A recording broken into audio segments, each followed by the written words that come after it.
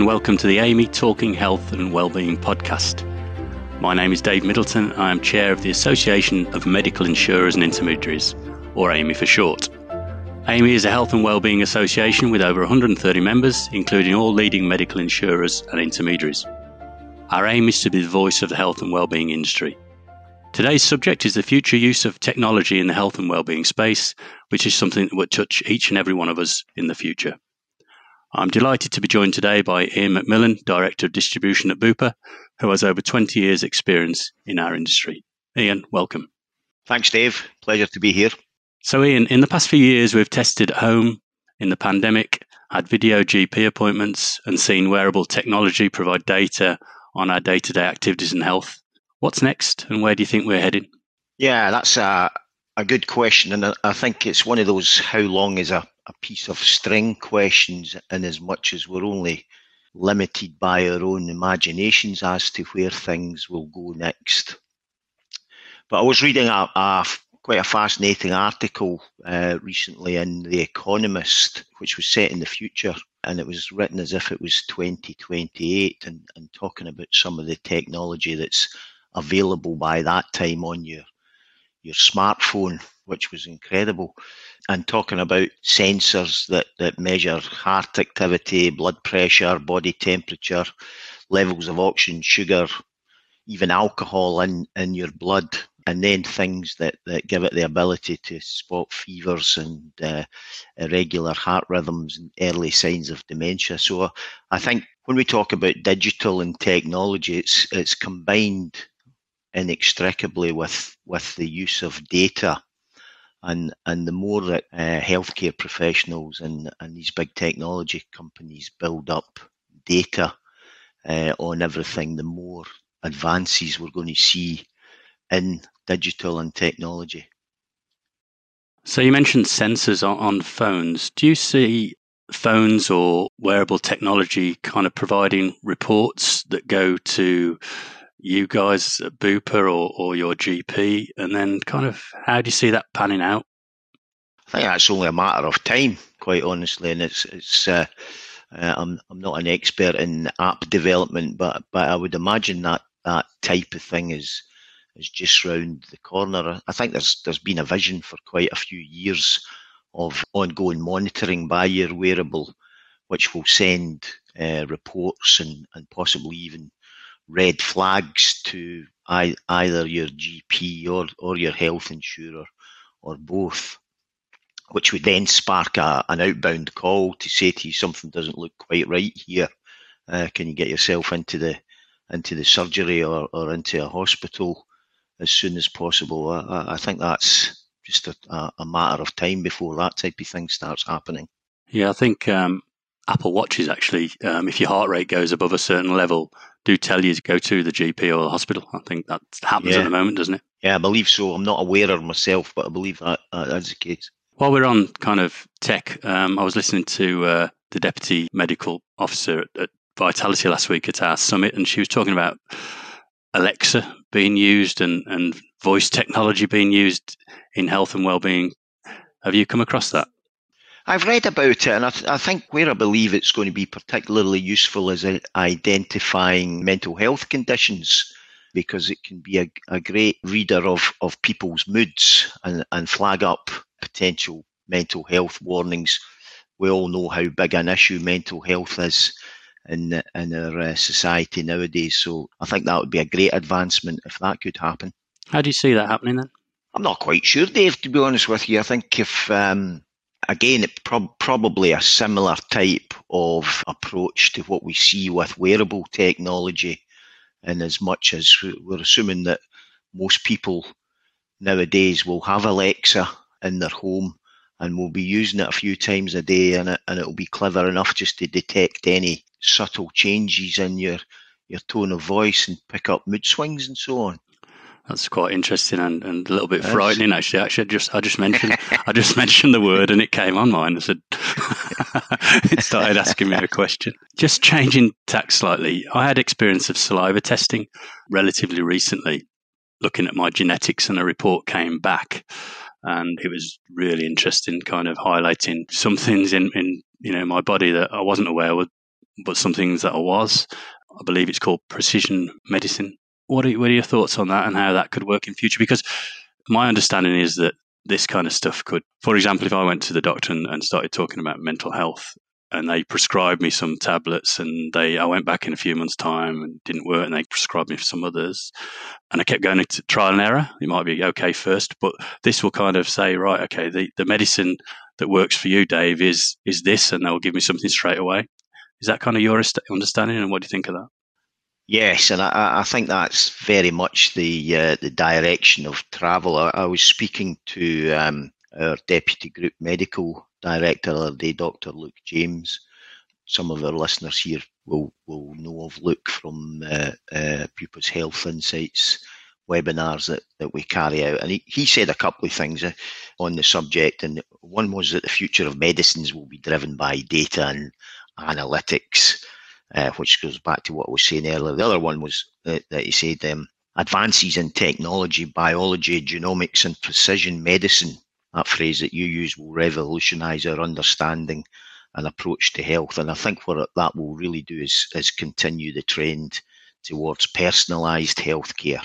And as I said earlier, supported by ever-increasing use of data. So I think that is definitely the direction of travel there. So you'd be targeting certain drugs for basically your DNA and your genetics? Yes. So that's the whole idea of personalised healthcare, isn't it? That we're able to make a better diagnosis first time round and get you on the right drug rather than it be a bit of trial and error, as it can sometimes be nowadays. And at Bupa, what kind of research are you guys doing in terms of the future of technology, and who are you working with, and how's it going?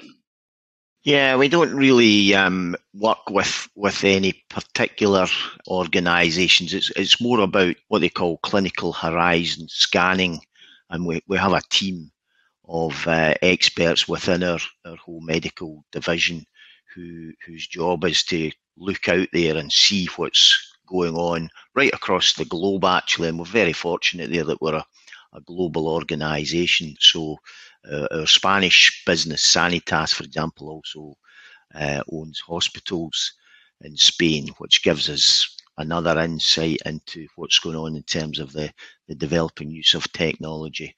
And all that's fed back in, and these guys are constantly updating the medical directors and relevant people about what's out there, what's interesting, what we should be looking more at, and what's maybe something to park for now, but keep an eye on for the future. When you've been looking into that yourself, you mentioned what's interesting. What kind of really interests you right now?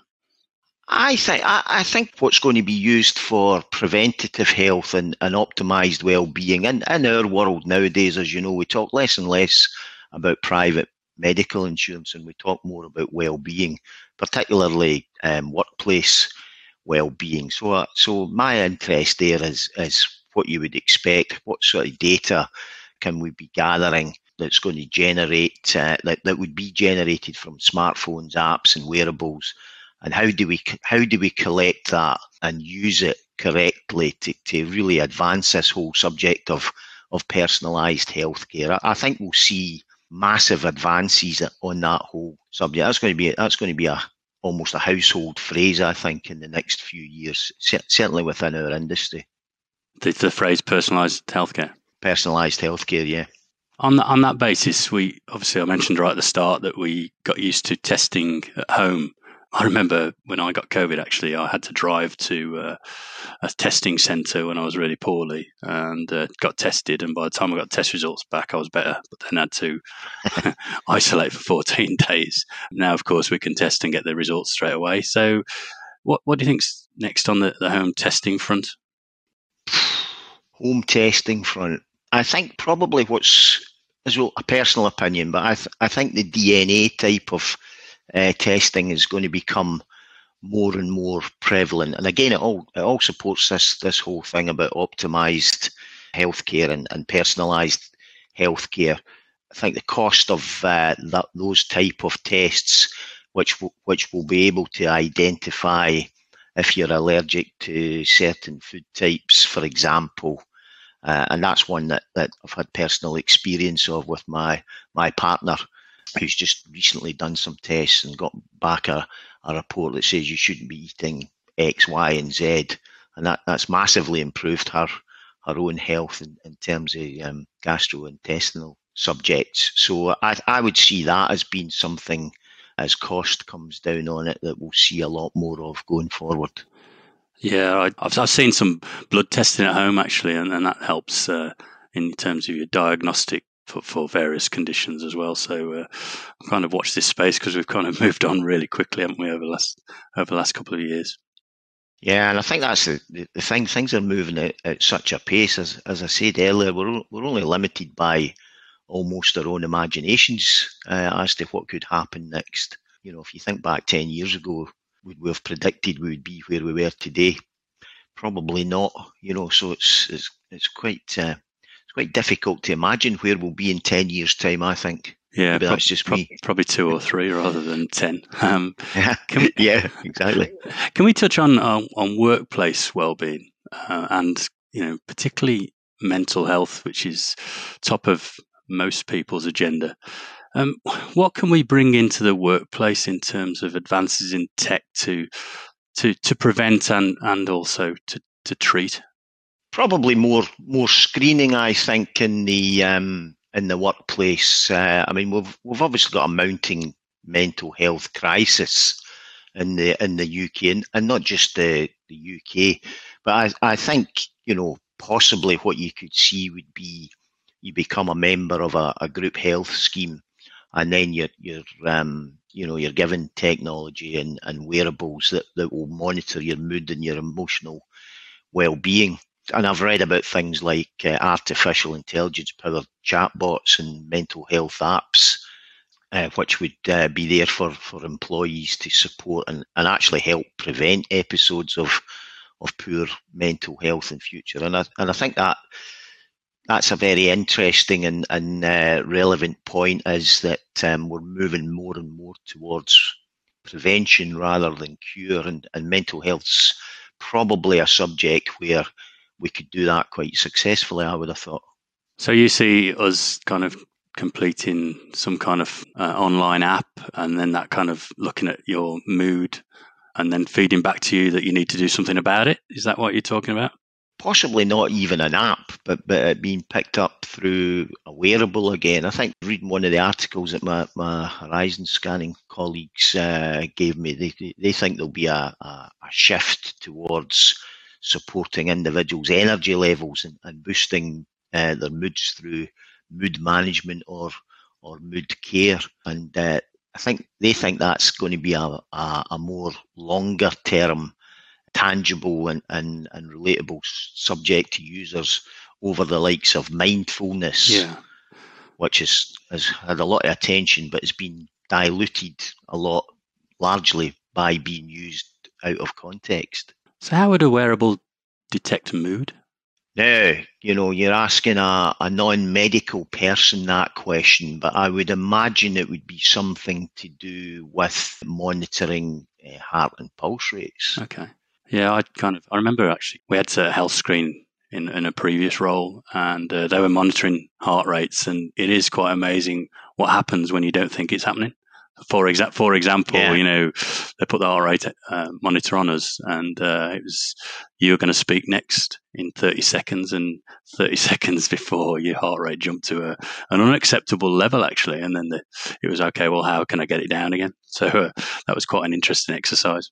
Yeah, and if you think of the amount of times I've been to a GP and they'll just take your blood pressure and they say, "Wow, your blood pressure's a bit high," but you don't feel any different to how you did yesterday when it was at a normal level. Yeah. So I think that you're absolutely right there, Dave. Yeah. So going back into the workplace, we talked about the measuring the moods. How do you think that can be fed back to an employer without breaking all the kind of data protection issues that we've all got? Yeah, that's going to be a big challenge moving forward. I don't think we'll ever be able to say Joe Bloggs in the packing department's got an issue. I think it will have to be aggregated up, and possibly there would be reports generated on certain areas, divisions of your business that would tell you what was going on there. So that's where personalised gets diluted a little bit, I think. But who knows what can happen in future?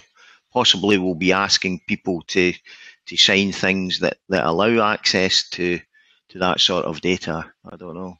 So my final question to you today, Iain, is if you had a magic wand, what would you bring into the workplace? And same question in terms of your personal life, friends, family, in terms of technology and health and well-being.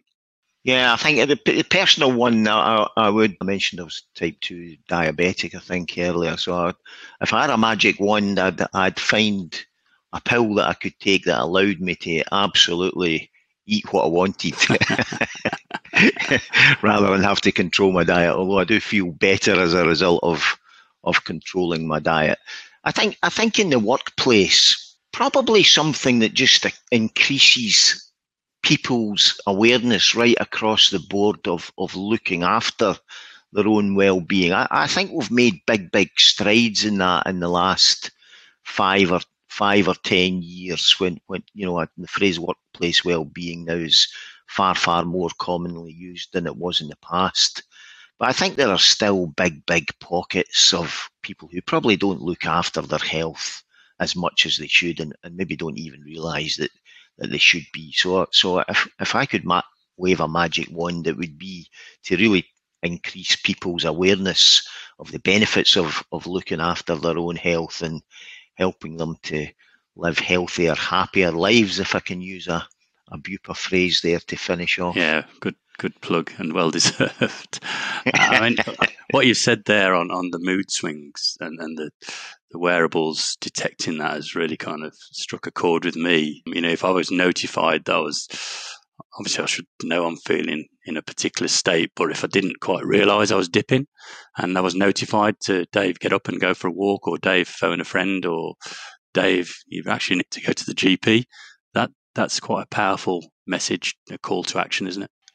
It is. I actually have a free app on my phone which tells me to stand up every 30 minutes, right, which I discovered not long after the first lockdown, and it's a great thing. It just pings me every 30 minutes during the workday, and says stand up, and you stand up for 2 minutes, and then it pings you again, telling you can sit back down, because even something like that can make a massive difference to you, particularly on MSK subjects. Well, exactly. Physically, bending over, and you get pain in the neck and the back, don't you? Okay, Iain, thank you so much. Thanks for coming on. It's been a real pleasure talking to you. Hope everybody who's listened has enjoyed this. For our future podcasts, please look out for them. They'll be on the normal channels, Apple, Spotify, and we will upload them onto the amii website for members as well. Again, just leaves me to thank Iain for coming on board today, and thank you all for listening.